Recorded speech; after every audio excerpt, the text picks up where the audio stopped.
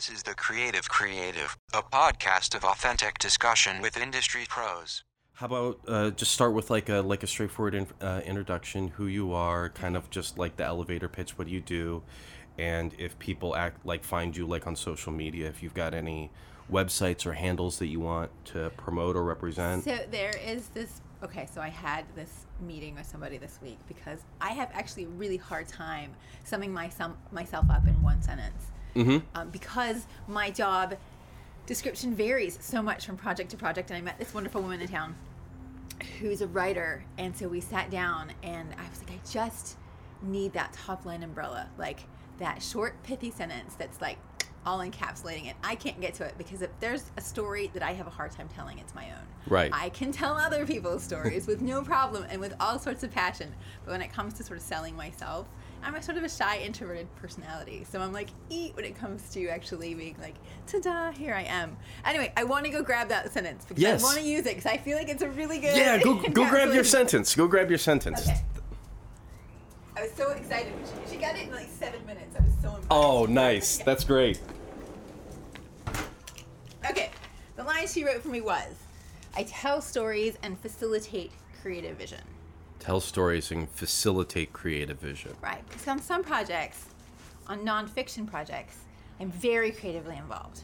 I'll field produce, I'll field direct, and I've been doing it since about 23 years of age. Now, when I work on more of a feature or like a narrative of some sort, then I'm super onto sort of the business side of things. I'm a line producer, I'm working on logistics, I'm hiring crew, making sure it's happening in edit, just covering all kind of the balls in the air. So I'm sort of facilitating somebody else's creative vision and supporting it and adding to it, I hope, but ultimately like not deferring, but creatively, having a conversation with a director, and it's a two-headed dragon on a project, right?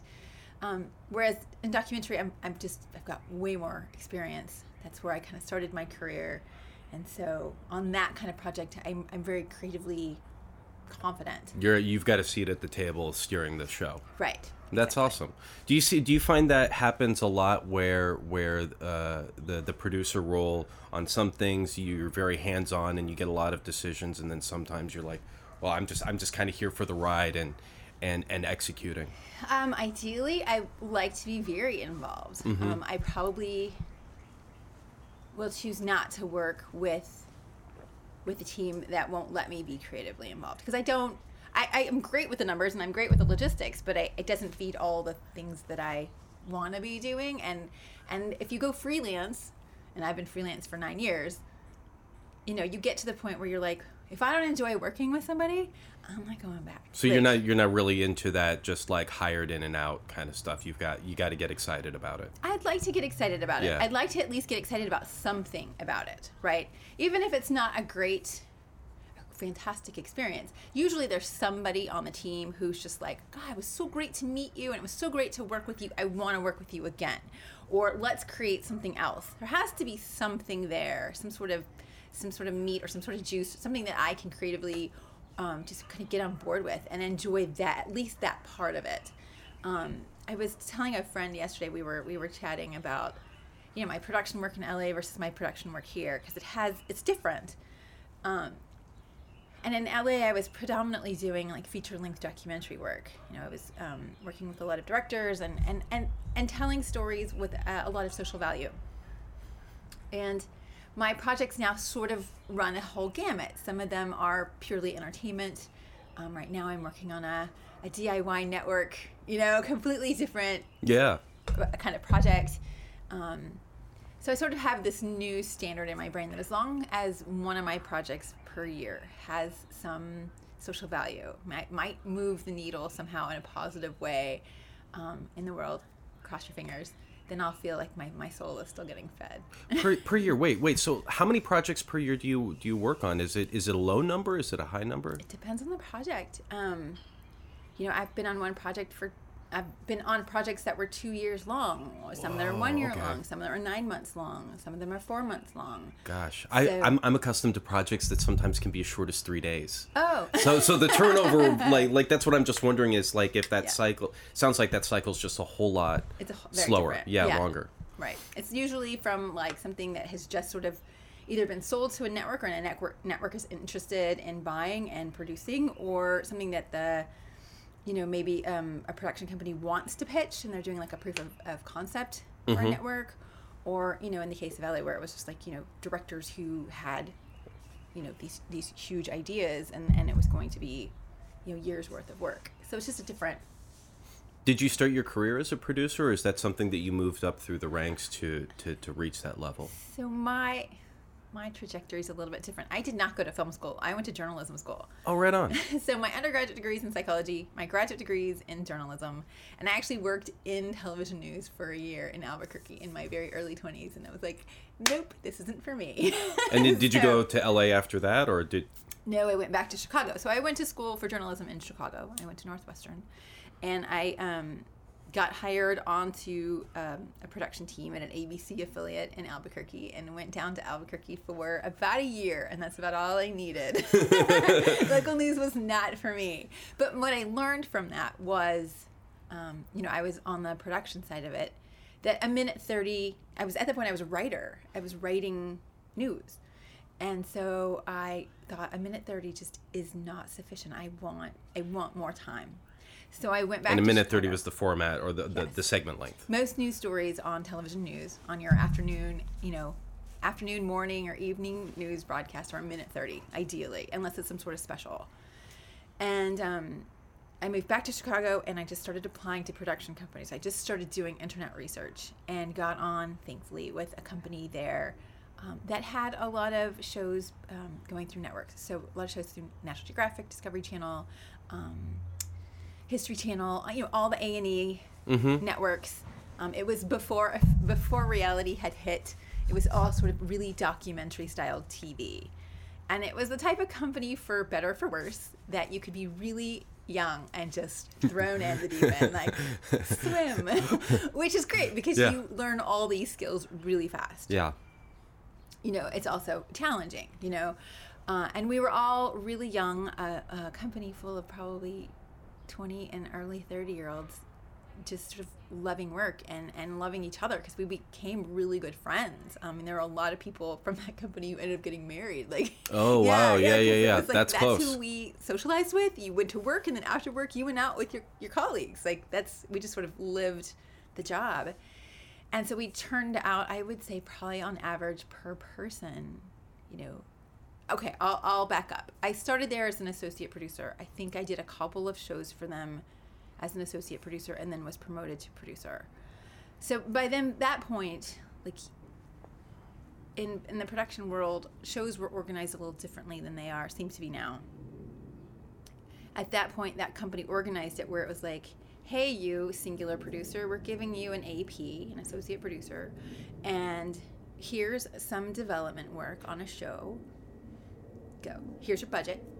And that some development will be just kind of lumpy. It'll be whatever it's like they figure it out in the moment. It's a jumping off. Yeah. A good jumping off point, right? So it would be up to myself and the associate producer to continue the research on it, really become fluent on the topic, go out and contact people and see who'd be willing, to do interviews. Who are the right people to talk to us? Who do we want to speak to?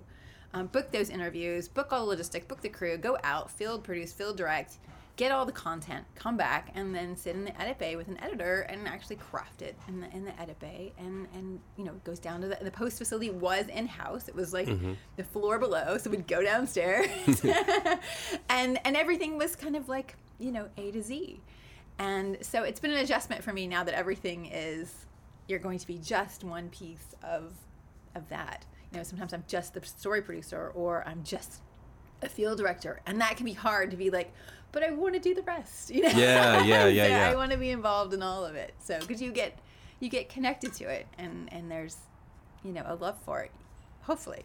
Yeah, no, that's interesting you bring it up that way, because I find parallels in my own journey, because with video editing, it's been a role that's been collapsing and absorbing other things over the years, not just because video editing is more of a skill than a job now, but like you have to take in motion graphic design, you have to be able to do sound design and all these other components of post-production in a role. That's true. And it's hard because on some point it's like, I love all of it now because I've been exposed to all of it. but like you're seeing the pendulum swing back towards the specialist, where it's like, yeah, but I just want you to do one thing again. Right. It's like, that's great, but it's like now, like it's kind of a weird pivot to kind of go through. It is. It's a strange thing, and I've actually articulated it to it sort of in postmortems as I'm leaving companies, like, you know, there is this, I don't know if it's a bygone era. I don't know if it makes us, you know, dinosaurs of the industry. I'm not sure, but if I'm going to story produce something, I would love to be in the field with it, because then you just go into writing the script and edit much faster, much easier. You know the content, you've got the contacts with the people that you're going to have to go back to and ask questions of. Anyway, just my preference. Yeah, no, I mean, I'd been doing local commercial work for a couple years, so I mean, nothing very glamorous, you know, just small business stuff.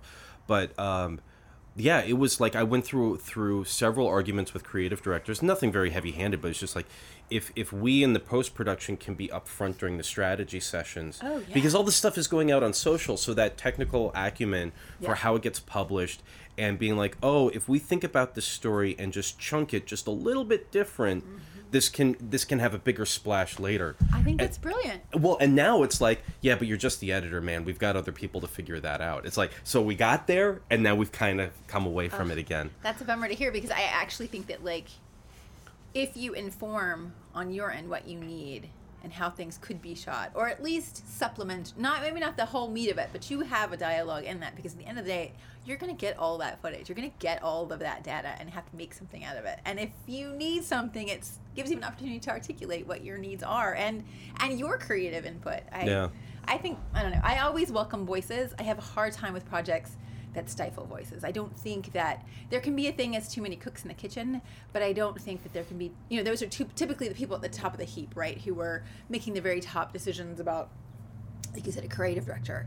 But in terms of the team who's actually creating the content from, you know, development through post, like, there's room for that dialogue to be like, hey, so I was working on this project and it was so great because they got a shot of this, or they got this great little, like, soundbite that was just short, perfect little, give me some versions of things, get some versions of things out there just to, like, facilitate the edit and give us options, right? Yeah. Well, and that's the thing is that like, I picked it up from my dad, who doesn't do media work, but he had a phrase from his kind of consulting stuff called "for the good of the project." I was like, oh, I love that, because, like, even when you have, like, a hierarchy and etiquette for how decisions are being made, if that's a mindset that's prevalent, like, just life is so much easier if you're working for the good of the overall service of the project, than opposed to, you know, somebody who is feeling like, oh, well, you know, I went through so many personal politics to get this interview, it has to make it in. It's like, well, but if it's not good for the project, that was tough time you spent, but maybe it's not the smartest choice for the end result. It's a hard thing. To that point, I've had projects where promises had been made for booking interviews, and people made it into cuts that shouldn't have really been there, and the project suffered for it ultimately. Yeah, I've seen that in the commercial stuff too. Somebody, you know, a small business owner will overextend themselves in favors, and now this thing has to be in it. Yeah. And maybe and then it's like, well, okay, now we've just got this, like, lump in the project that we've got to work around.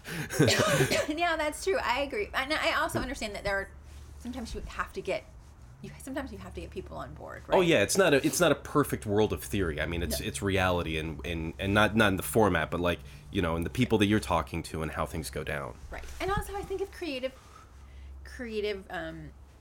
projects as there is no right and wrong, right? It's such a gray nebulous of creativity, and, like, what you prefer something to be and what I prefer something to be and what, you know, say Brooks prefers might be shades of different things that resonate equally or more powerfully to each of us. It's such a black and white thing of it's right and wrong and let's go this. You can go so many different million directions creatively on stuff, which is sort of the fun and a big part of the challenge. Yeah. Well, okay, so with that, what does planning look like? You talk about how you would get, like, early on you get, like, this, you know, documents to kind of run with and expound on as it jumping off. I'm going to get some water. Do you want some water? Sure. Sorry, yeah. I'm totally coughing. Or candid. Yeah. Which I thought was really interesting. So with all of this kind of stuff, I kind of went into that and just being like, okay, so, like, people care a lot less about some of the small bumps on it if we're not Marvel producing, you know? Well, I also feel like packages, like things can look too slick. And when they look too slick, they feel inauthentic and ungenuine. And people are like, oh, I'm on to you, marketing. You know? Yeah, I think that's part of it. I think we're constantly looking for the sell and everything. So it's like if it feels a little unvarnished, it makes it easier. But yeah, so before the water, it was you know, when you're doing the producing work, how does that go from we have an idea to like those first steps of action? I mean, is it literally go, okay, I'm just gonna like, how do I talk to people in cooking, like whatever the subject is? I mean, how do you proceduralize from the nothing to the something? Well, by the time you get the plan, you've already got the money. Okay. So we'll jump that hurdle and say, you know, the project is funded, and now it's time to sort of execute. You know, there's obviously talks about what it will be. There's creative conversations about, you know, the front end of what we think this project's going to be. And you try to get as close as you can to what it will be, and with a full understanding and flexibility that it will become maybe something close, right? Not far, but maybe not exactly. So then the planning becomes, all sorts of things. It can be, I guess part of the joy for me is I like my prior statement is I like telling stories, and the first part of that is to just get on the phone and start talking to the people who do that thing full time, almost every day of their lives, and would be considered, you know, expert level, even if they wouldn't claim expertise. And you sit on the phone for a while, and you call each other back, and you establish a relationship, and you ask the questions, and you hope that they're open to receiving you. And if they're not, can they recommend somebody who might be? And you just start reading, and you start learning, and you know, ideally write an outline or a loose something for what it's going to be on paper, because ultimately you're going to need ideally some sort of paper script, which is, I guess, maybe my preference. That's where I started out from J school. And so it's just sort of putting all those kind of pieces of the story together while also putting together all of the logistical, like, what are you going to need? And the story's coming together while you're talking to the personalities that you'd like to be part of it. Maybe. I mean, at the first part, I think part of it is just chatting with people, because not only am I getting content from those phone calls and doing the research from the people who are spending the time doing it daily and our expert level, not every expert belongs in a show, right? Yeah, Some true. people are extremely long-winded. They're not really concise. They're making sense, but not in the best way. You sort of get a beat on how nervous someone might be, especially if you take the time to Skype them or do a Zoom interview or do something on camera. Ideally, you're actually looking at each other while you chat. So you can sort of see what you're going to be working with when you get in the field. If you do an interview with them, how you can help them to give a good interview, or if it's like, no, maybe you're not the right person for the show, but you've given us so much content and research time. Thank you so much. So it's being, strategic. Spending your time doing the homework, but also, like, you don't have forever, right? We're usually on a production schedule. I'm usually at the helm of that production schedule. So if I'm creatively involved in a project, I have to be aware of, like, how much time are we spending? Are we finding the right people? How quickly are we finding them? It's a team. It's not just me. So ideally, we're able to kind of lock into the right, and I put quotes around that, people for the show or whatever project it is, pretty easily. Or maybe it's a casting. It's a completely, like, narrative, and you're looking for the right people to play parts. You're trying to get through that as quickly and efficiently as you can, while also just finding the best people you think to bring that paper script to life. So that would be the beginning. And then, alongside that, adjacently is, where do we need to go? How quickly do we need to get there? How many days do we need to be on the ground? Like, how do we stack our days that are efficient, doable, where people are still happy to be working? We don't want to exhaust anybody. I'm really a stickler about, like, you give your crew a turnaround of 12. Every 7th day, 6th, 7th day, you take the day off. Like, you don't run your crew into the ground. It's a profession, and we should treat it that way. So just sort of figuring out the logistics, and it sort of, like, the second part is sort of like a puzzle, piecing together the shoot itself. Who's the DP that that I want to be in the field with, that I feel brings something to the table, who's very confident in being that creative role alongside me in the field. Is the director going to be in the field? Yes or no? What does he need to be in the field to feel confident and to feel that he's or she is doing best work? And I say he by default. Sorry, I've only worked with male directors. Dude, so... it's funny because I didn't want to make it a thing, but I was like when I was even doing this podcast, I was like, oh shit, I know like 90% guys. Yeah. Yeah, it's ridiculous. There was a point in my life, in my career, and it just happened probably about 3 years ago, where I transitioned into a team that is 60-40, 60% women, 40% men on that team. And it was such a shift for me because all of my career had been so kind of male dominated, especially in the field. Like when I go out to field director, field produce, it's sometimes just I'm the only woman. And so on that particular project, it was for the Huffington Post. It was a project called the Zainab Salbi Project. And Zainab Salbi is a humanitarian. She founded Women for Women International. And since then, it still exists, and she's also an author and a speaker, and she does a lot of different projects. But she's particularly interested in the role of women in the world. Mm-hmm. And so that project was really phenomenal because we traveled to a bunch of different countries, and we told stories of women who were kind of going against the grain and doing good work against all odds. So, for example, one of those episodes was dedicated to a woman in Thailand who is a monk. And in Thailand, that strain of Buddhism does not believe that a woman should be or is capable of being a monk. And so she left the country and she got ordained, came back to Thailand, and is now running a monastery of women monks, sometimes under the duress of the government and the citizens. And she was lovely and wonderful, and what a privilege to meet her, right? Now, another episode was going to India and filming with the first transgender mayor of that country. So it was really interesting content. I felt like it was socially valuable, and I loved that team. I loved Zainab, clearly a woman. Two of the executive producers were women. Our camera department was male, but whatever, Yeah, no, but just even seeing that much of a shift is really exciting, mm-hmm. because like. I came up 10 years ago starting in Chicago as a PA, and then I spent a little bit of time in Atlanta and then come here, and it's like you see all these shifts in this progressivism rising everywhere else, and you're just like, what the fuck? It's still just a bunch of dudes. Yeah. Everybody seems relatively well-meaning, but it's still just a bunch of dudes. I also feel, okay, so this is going to be the sensitive area that I'm going to probably listen to later, is... It is still a thing that is on my radar after 15, 17 years in the production world, that I have to still be aware that there will be men that I will work with, new teams, who are not interested in listening to the female voices, the women voices on the team, or are less interested, I should say. So do I have this little meter for that internally? Yes. Yeah. Absolutely. Does it happen? It happens. Is it frustrating? It's enormously frustrating, especially when the content is geared for an audience of women, or it's a story about women in some capacity.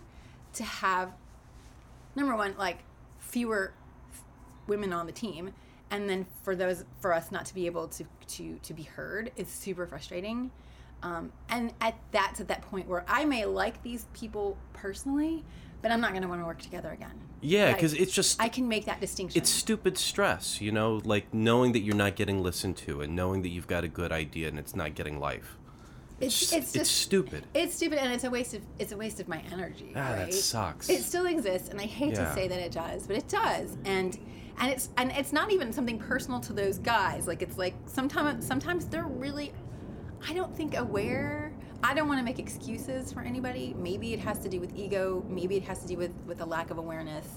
I don't know. Maybe they're caught up in the creative process. I'm not sure. Mm-hmm. I don't want to assign why, because it's not my why to fill out. It's his. And it's his work to do. All I know on my end is I'm aware of it. My barometer goes off. And I think to myself, if I like the guy, you're a nice guy. It's too bad. I don't think I'll work with you again. Yeah, because I mean, even if it's just like, subconscious or whatever, the outcome's still the same. The outcome is still there. The fart's still in the room. Right. And it's like, I wish you well and good luck on your journey, but like our creative paths don't have to cross again. And that's okay, right? Not everybody is meant to work together. Creative collaboration it's messy and wonderful, and it's its own little wonderful relationship, and it's not always between two people, right? Right. So, for sure. Yeah.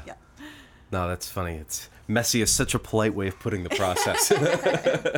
But okay, so when you're going to places like India and all over the planet for some of your producing work, do you work with local production crews? Do you bring your people from the U.S. with you? Like both? I do both. I'm always going to want to take the DP that I know, that I trust, right? He's always going to want to take his AC. Like, that's the thing. He wants his go-to person. I want my go-to person. What I will hire locally is I will always hire a local field producer, somebody who knows where we are intimately well, who can navigate the team well, who can help us just logistically move, who has good connections, who has great people skills and can help us to book the interviews and locations or whatever with ease. Someone who, there's just a skill, there's a people skill there. Who can sort of anticipate. But it's not about lifting the whole production to the other place. It's being really strategic about it. Personally, no. I like to hire locals. I think it ingratiates the team to the country. I think the whole production takes on a much more kind of local flair. We're not locals, half of us, or 75% of us, but that 25% or 30% that I can hire locally, I want to. I want a local field producer. I want a local sound person. I'd like some local PAs. I like that. I like to bring those two teams together, especially if, like in the case of, and what I'm envisioning in my brain is we had a shoot in Egypt for one of the documentaries I was working on when I was in LA, and it was pre-revolution, and then we went back post-revolution.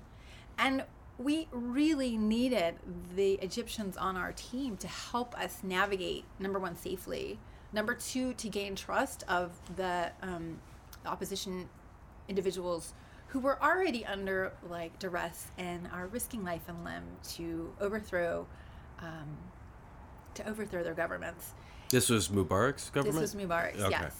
So for them to take on an American camera crew, it's a huge Well, and it's not like we've faith. got a history of being unbiased and fair, Right, exactly. So there's a huge trust factor. So that field producer, that team, they're facilitating, as much as we're trying to build a relationship, that team can make it or break it, right? Because anybody who's under duress and that we want to film with is not going to take on anybody from their own country who's going to bring more harm potentially to their cause. So there's an interesting dynamic there, and we're not going to navigate safely without our local team members. Like, that's just the reality of it. I was in a shoot in Venezuela, and we absolutely needed Venezuelans on our team. Absolutely, because there is so much anti-American sentiment there, that I don't think that we would have safely navigated if we had not had some locals on the team. Now, in those Venezuela's certainly a bit more extreme, but in any of those types of situations, are you guys just flying in with your passports and kind of playing it low-key, or are you actually interfacing with the government saying, hey, we are here doing this work? Depends on the country. It depends on the country. It depends on its status of government. It depends on whether or not, because very often if you alert people that you're coming to do a piece on government, they're going to assign a government official to be with you 12 hours a day and to navigate with you and tell you what you can and can't film. Yeah. So if you really want to get down to it and film with opposition candidates or opposition, student movement leaders, you can't have the government representative with you. So you have to, I'm just here for fun, man. Yeah. Right, or I'm here to shoot a commercial about tourism, right? Yeah, There's lots of ways That's true. You can navigate. Do you fly with equipment, or do you rent locally? Both. Both. Yeah, depends on what we can get locally and trust that it's going to work, trust the whoever's renting it to us, yeah. That's fascinating. Because, man, we've hung out every once in a while at meetup groups or at hangouts and things, and I had no idea about all this work that you were doing. It's just like, oh, hey, there's Amy, what's up? And you know, you say you would produce, and it's just like, oh, okay, you know, like we're all in Austin. It's like we hang out in our houses, we bum around downtown, get coffee and tacos, and you're talking about all this like global adventuring. This is amazing. I'm not even sure if I've got great questions for it because it's so far outside of my scope. And it's not every project. Like, no, this is just a few and far between. You know, this is like maybe one project a year, maybe. But right? it's the exciting stuff. It's the really amazing stuff. I love this stuff too. But then, you know, I can work on a project, and I'm just at the age where like, it doesn't even have to be a glamorous project. But if I like the people I'm working with, I will happily show up to work every day with a cup of coffee in hand and just have fun. Yeah. Because that's what I think about it, as my job is just so much fun.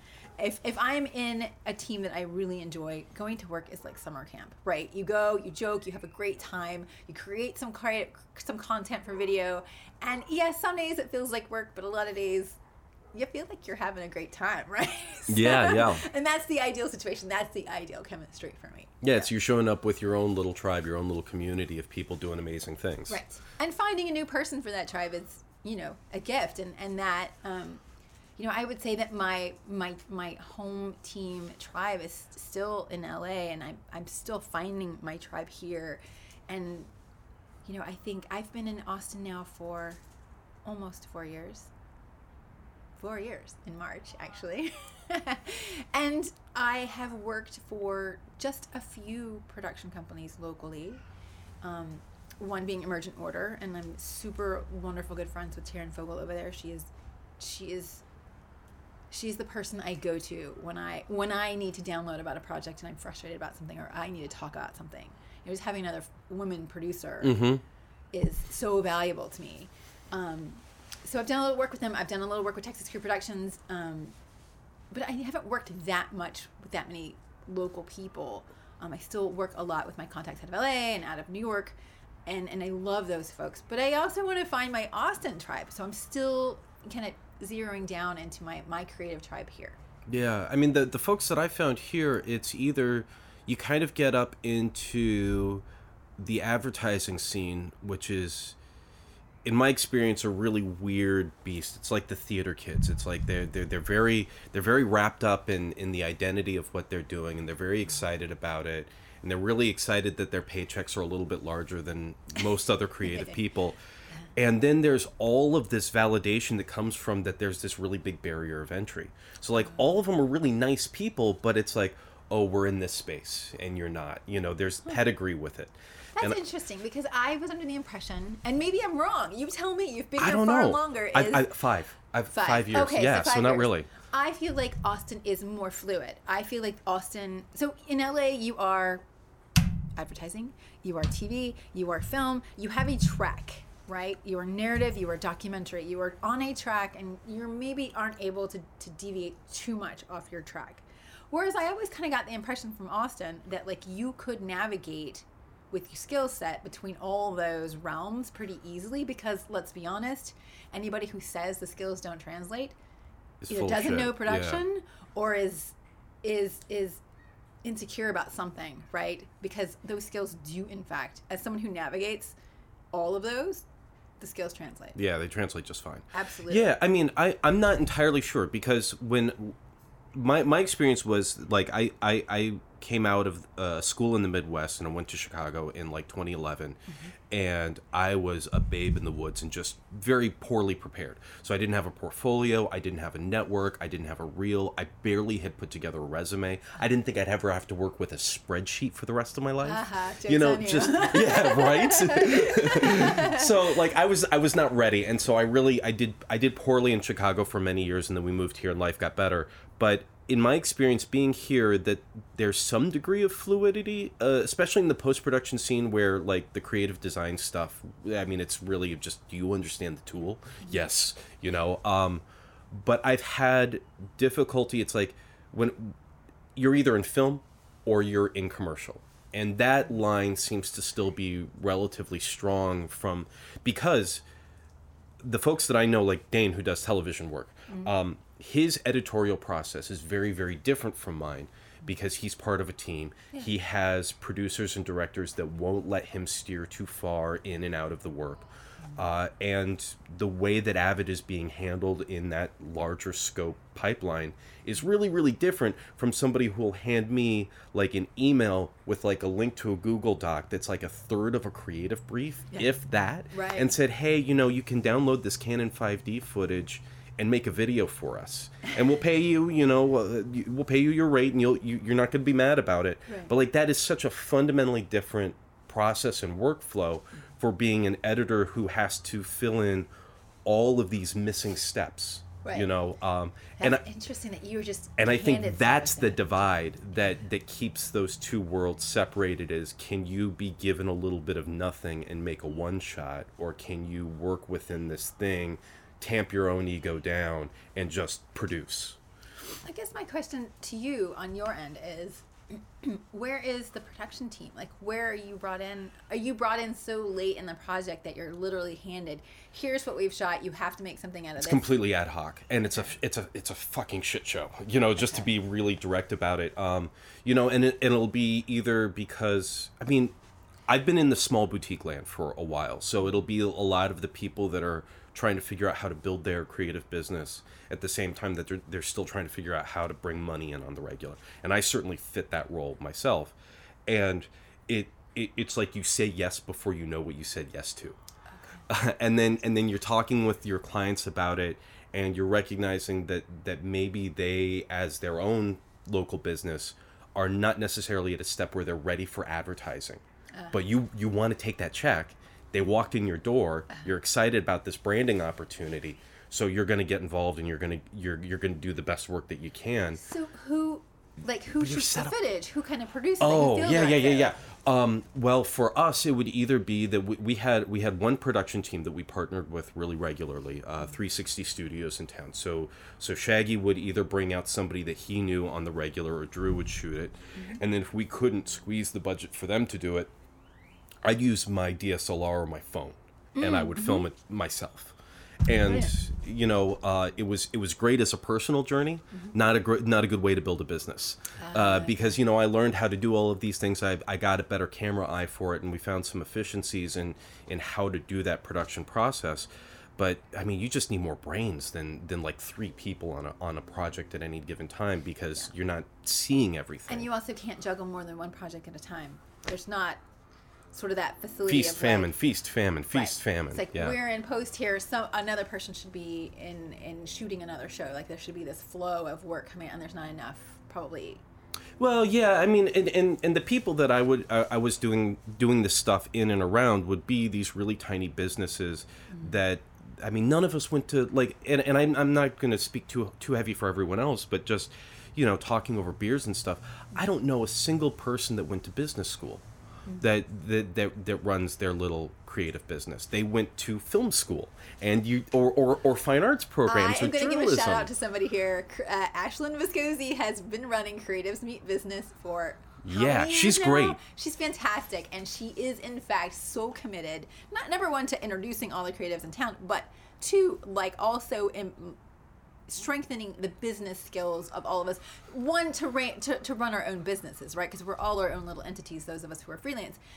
So I think that's part of it. But those skills apply. I think she is so committed to helping creatives to figure out and learn the business side of things, to become, completely successful professionally, and not be totally intimidated or behind the curve on the business side of things. So I'm going to refer all of you to Ashlyn. Yes.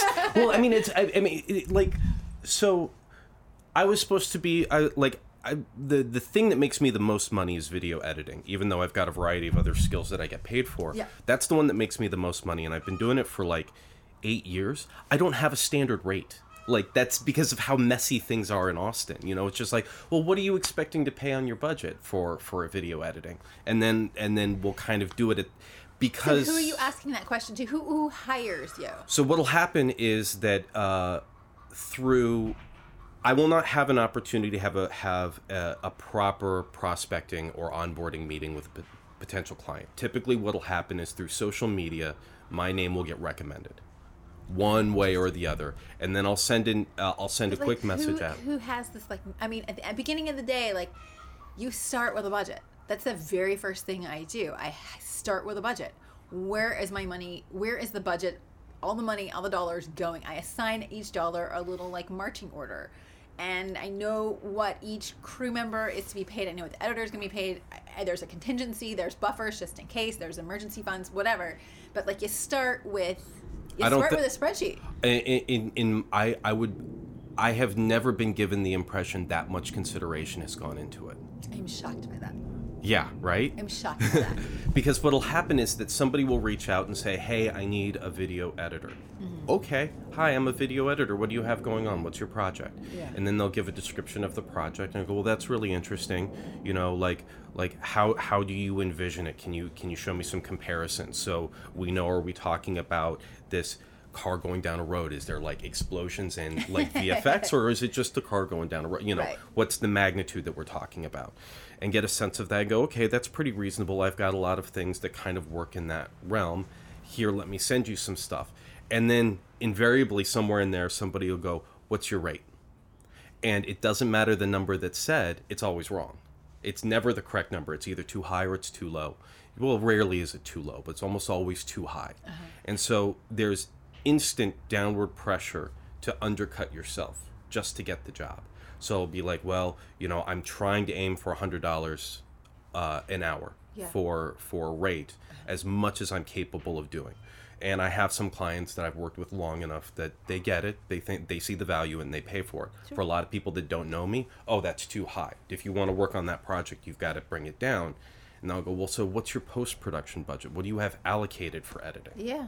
Oh, I don't know. I just have $5,000 for the whole thing. And then it's like, now I have to sit here in this position and go, do I want to work right now? Yeah. Do I not want to work because this sounds like a shit show? Right. Or, you know, like, then you start to get into, like, the roll of the dice on whether or not do I take this thing that's now starting to look kind of bad, poorly thought out, or do I not work? Right. You know, and do you sort of negotiate in terms of, like, how many hours you'll put into something that could potentially be a shit show, that there's not a lot of funds? Well, I came up during the recession, so you didn't have a whole lot of leverage, and I think that still colors a lot of the work that I do. Mm-hmm. So a lot of times it's working it till completion, and I don't think I've ever said the money's out, fuck you. I think I've always worked for free to finish things. Stop it. Yeah. Stop it. Yeah, I think I'm going to stop, because I think in the end, I've talked to a couple friends that do that now, and it doesn't seem like the pain is as bad as I have imagined it is. Because then what happens is your plate is full, and the opportunity for something else to come that is going to pay you for your time is missed potentially, right? Because you're busy, so, and you're not therefore available to go find that work. Well, and life is a little bit more stable right now. The past couple of years were really crazy, especially when I was running the business and I had some other people with me, and I still didn't know what I was doing as far as getting into these client relationships. I was still very much, I'll just say yes to everything because we need cash flow. Mm-hmm. We need cash flow so bad. Mm-hmm. And now that I've taken a step back, I'm much more prone to saying no. I also went and spent some time with the sales organization and got a lot of knowledge on things. I actually think there's some psychology behind it, because if you are willing to lower your rate, I mean, I can be flexible with my rate to some degree, right? Especially with a new client, because I want to be like, hey, let's establish a new relationship.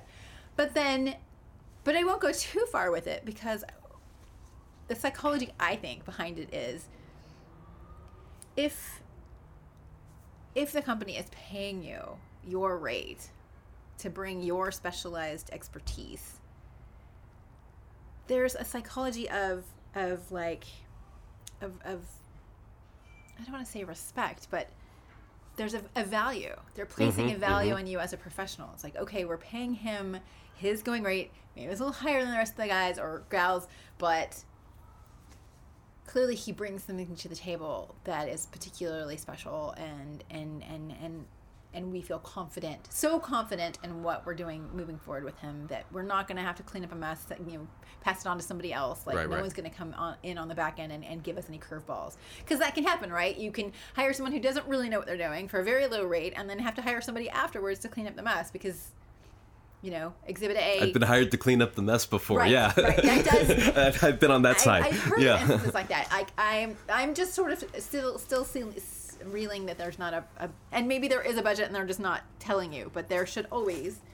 Oh yeah, that's always certainly possible. And I mean, I think a big chunk of my career was spent kind of in this permanent panic state of working enough so I could still at least say that I'm not unemployed. I am a working creative professional.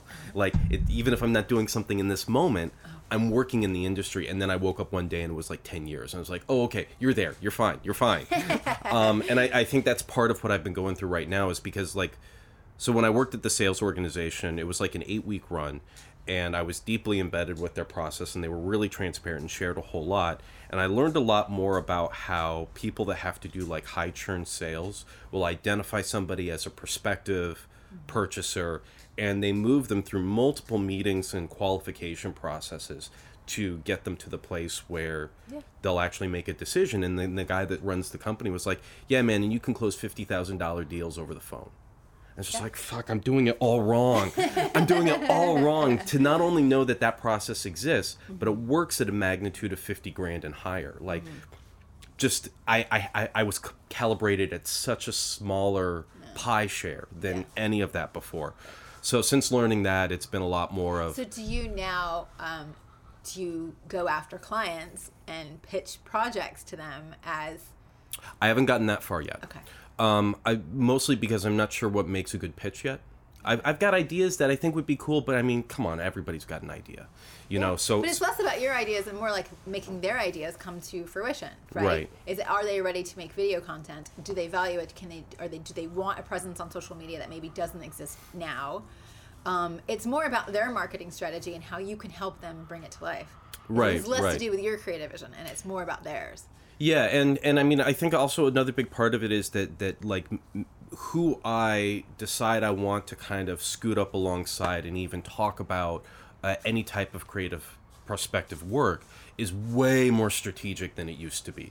You know, I'll spend a lot more time researching organizations or individuals that seem like they would be like super cool to work with. Yeah. And then I'm much more willing to go like, well, this might be like a 6-month conversation before we feel comfortable enough. Right. You know, and that's a very, very different approach than what I was doing even like 6 weeks ago, 8 weeks ago, Nice. you know, before the new year. But good for you for like, looking at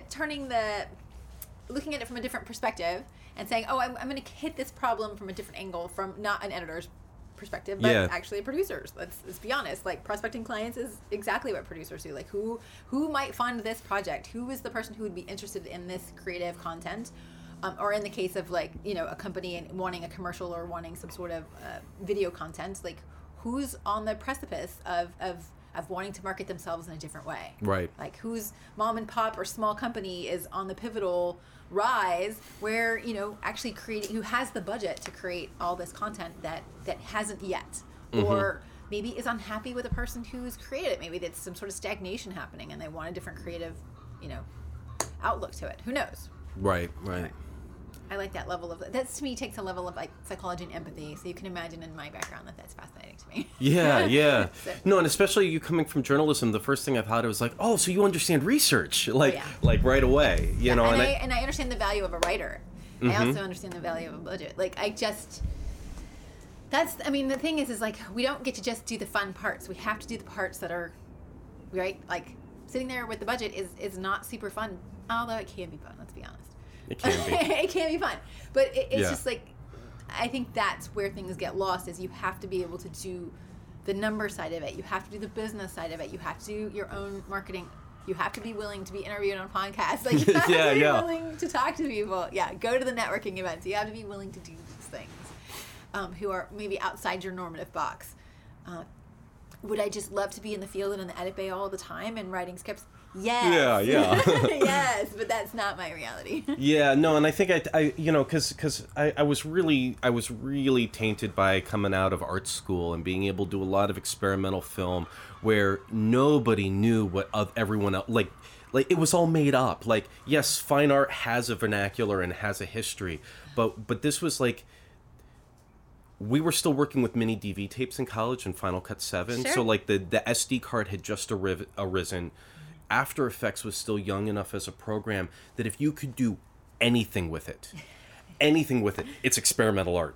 Like, it would be like the most basic effects you could apply with like modest technique, and people would be like, oh, well, this is amazing, just because it was different and kind of new. So I think that really skewed, like, by the time I got into industry, it's like, oh wait, this isn't, no, well, like what I did in like a little Midwestern school has no bearing on how this actually works. So I mean, just like interview podcast stuff, I've asked a lot of folks about like the work-life balance and kind of keeping sane within the creative industries. Like, when I'm not working personally, I get super anxious. You're not making money. You're not figuring things out. You're like the bank account's just ticking down, and I'm just sitting there. Yeah. And it's very difficult for me to cope with downtime. Okay. Like, what is your version of that between projects? I'm gonna have a super nerdy answer for you. Yeah. And it goes back to numbers. I am a hyper budgeter. I budget. Like, every weekend I budget. Like, the way that I budget a show, I budget my life. So I always have several. Actually, so I have two budgets. I have my business budget and I have my personal budget, and both of them have chunks of money for those downtimes. So that I'm not touching my savings line. I'm touching my cushion. I've got two cushions that I've built in budgetarily. So it's like, if one dwindles, I've got the other one, and by then I should be working, because this is 6 months and this is 6 months, and I'm never out of work for a year. So this goes back to, I guess, line producing. Yeah. I am a budgeter. You need a budget. I look at my budget every weekend. I assign my dollars at the beginning of the month. At the end of the month, I see where everything went. How between, like, because you had talked a little bit about, like, sometimes a project will last, like, I maybe upwards of 2 years or something like that. But if most of them are many months long, when one of those ends, is it like I take 3 days and then I'm right back on the next one? How? For me, yeah, I would happily jump right in. I have a partner, Brooks, who is not in production, and he hates it when I do that. He's like, can you take a week or two? Can we enjoy? Can we take a quick little trip somewhere? He loves to travel. So I have to keep, like you said, the balance in mind. I have to, to listen to to him. I have to take time for us, right? Because some projects are super consuming, and some of them I'm working out of my home office. Yeah. So the ones I'm out of my home office, I think he's like, okay, fine, great. We spend lots of time together. But the ones where I'm traveling a lot, or I'm gone, or I'm out on set, or I'm in the edit bay for 8-10 hours a day, I have to try to be considerate that if I wrap on a Friday, let's not start project number 2 on Monday. Yeah. So, actually, it's funny because my wife, we've been together for a really long time, and she's been around me when I've been doing this work for a really long time. But there's still an element of that I'm very comfortable, almost to the point of it being a fault, that if left to my own devices, and being left to my own devices in the past, I'll work 80 hours a week and not bat an eye. Oh wow. I'll just sit in front of whatever needs to move through the computer, Sure. whether it's sending emails or design work or editorial. I'm just like, oh, this is fun. Like, I'm solving puzzles. I'm learning things. I've got a mindfulness about, like, if I do something in a routine, there's always a little chance to get better somewhere in that. Yeah. So like I can be stimulated by the work really easily. And yeah, I've got that pressure going, get the fuck away from the computer, and you have children, come say hello to people. And I love my family, and I'm better about it, but there's that side of me that's like, just left by myself, I would only do the job. Me too. I'm with you. Like, we will wrap this, and I will go and try to steal half an hour or an hour on my computer and just knock out a few emails. I love to take an hour or two on a Sunday and just sort of kick some stuff off my plate before Monday morning. So then on Monday, I'm not like, oh, okay, I have all these things to do first thing in the day. I like to sort of kick some things off my plate on a Sunday evening. Like, when the Oscars are on tonight, I'm probably going to be like sending out emails, like kind of double timing it, because how I prefer to kick off my week, like just with like 5 things ticked off my list. At least my email stuff I can just sit on my computer and do, and just totally get them off my plate. I'm the same way, like, and that's the good and the bad of being a freelancer, right? You end up having a lot of flexibility, but if given some downtime, am I going to pick up a book, or am I going to pick up my laptop and start working on something? And I have those dialogues in my head. And during the day, I'll pick up my laptop, and if I'm, it's bedtime, I'll try to pick up a book instead. But yeah, I have to, and it is a conversation piece in our house. It's like, okay, when are we planning our next excursion? Are we going camping? Like, let's take a weekend in an enchanted walk or something. Like, he's very good at going like, red flag, too much work, come back down. Yeah, it took my children. It took the kids doing it, because it'll be my daughter every, and she's 7 right now. And my son is a little bit younger, but it's her voice that's leading the way. It'll be like Saturday morning, and I'll just start to settle down, like I'm drinking my coffee, and my wife is either like getting some extra sleep in or doing something, sure. and I'm just like, okay, I'm just gonna kind of do something in Photoshop. So what are we doing today, Dad? Where are we going? It's like, oh, that's right. It's not about me anymore. Okay. But it's the lead of the laptop. Yeah, it's like, okay, where are we going? Yes, and it's actually good for your brain. It is. It is. You come back to your work differently, I'm sure. Yeah, and I do a lot of that when I'm talking with people that are younger in the industry. It's like I've kind of gotten in my own ways, and I feel comfortable about the choices I've made, but I'm always reminding people, it's like the brain, it's like going to the gym. You can blow out your muscles exercising. Your brain's the same way. You got to pace it. You got to manage it. Right, and also, like, you go into the world and you just sort of, like, you get all that off your brain, and you come back to your creative endeavors with a, fresh set of eyes. Like, I'll come back and read something I wrote and be like, woohoo, let's start again. Yeah. So, yeah. Or it's even just, it's like you can't, and I'm not a writer, but it's like you can't pull together good stories unless you're living a good life. I think that's true. If you're just in your house surfing the web all the time, it's hard to pull threads together, because it's not actually experience. And also, I think you just get so stuck in your head. You just get so stuck in your thoughts.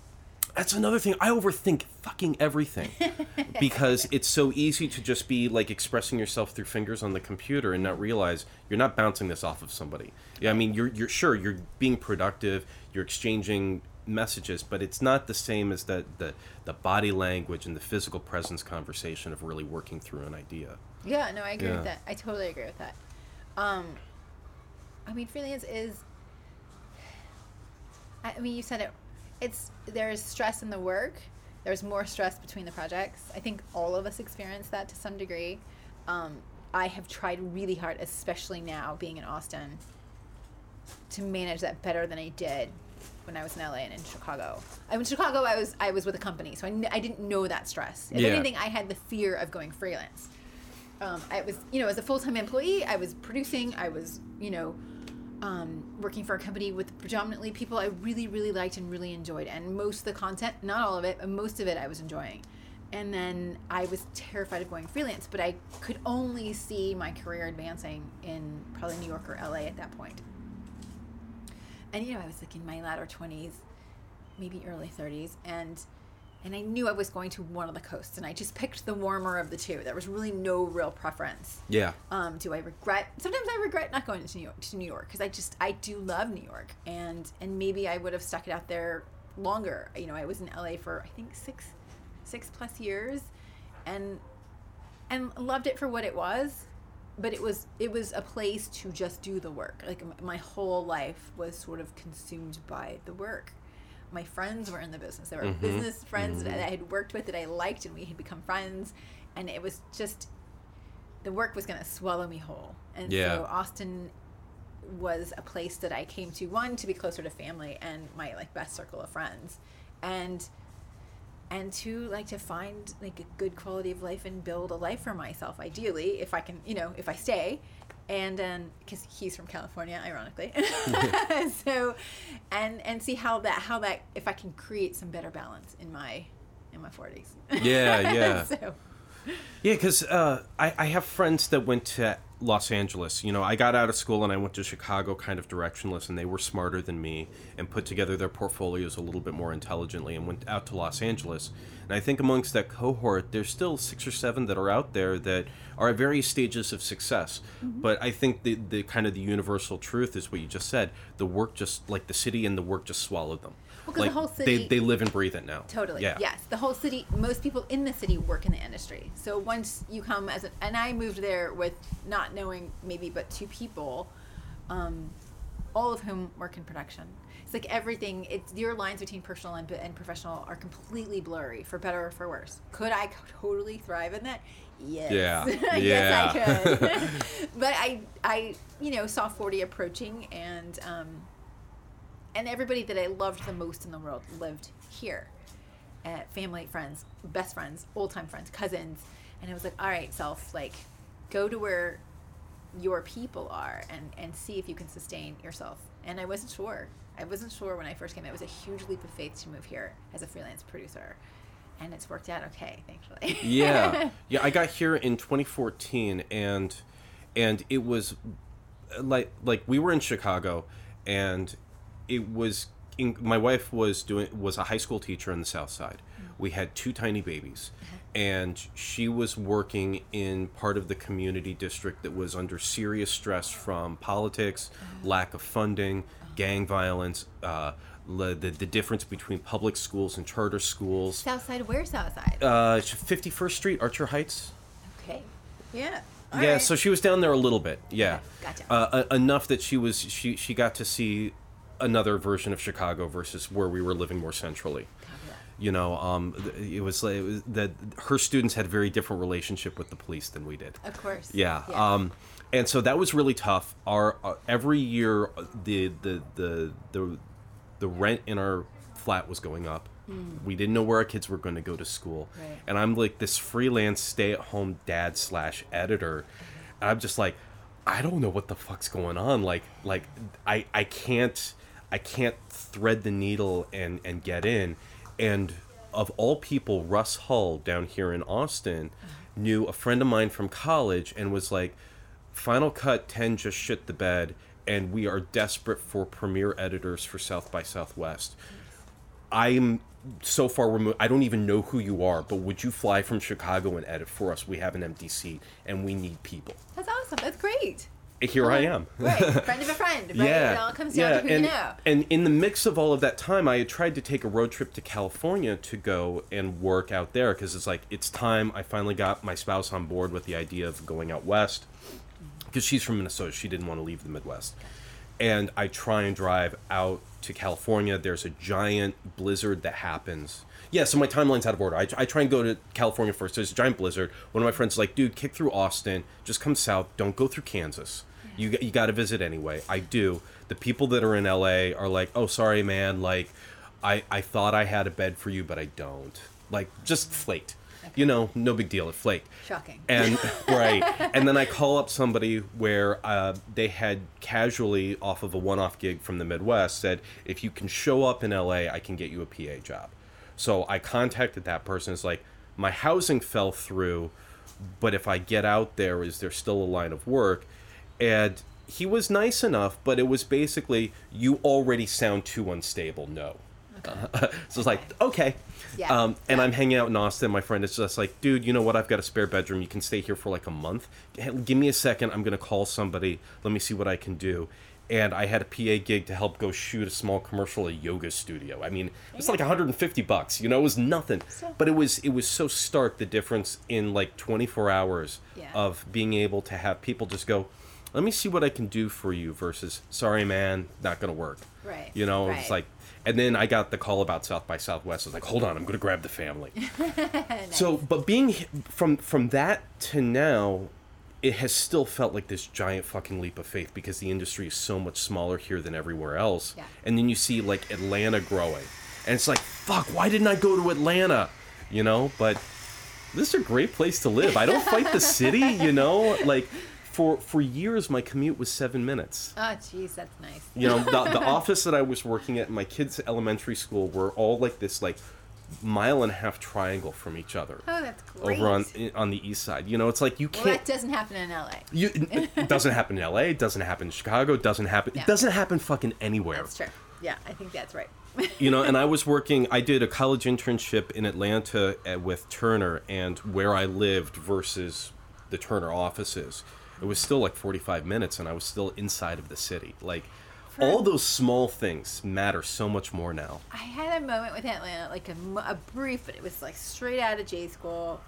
CNN was trying to recruit me as like into their writing program, and I just couldn't it just didn't feel like the spot for me. It just didn't. I don't know. I was there I look at it and there's a lot of work there, but I feel like it's okay. I was I'm there not for a gonna summer in feel it. 2009, and I was not impressed with the city. Oh, really? It didn't, like you, it just didn't, I was working at Adult Swim, which was like the apex. This was like the coolest place I could be for myself. And I was still like, yeah, but Atlanta kind of sucks. And now 10 years later, it's great. But like back then, it just didn't do anything for me. I didn't see myself in the news environment in the long term. It just was not the right path for me. No. That time it was a really hard thing to walk away from, though. That was probably like one of those, like, I think everybody in my life was like, hey, dummy, go write for CNN. Go through their writing program. They are recruiting you. They are bringing you in straight from school. And I was just like, I don't think so. And that was a really one of those, like, probably defining moments.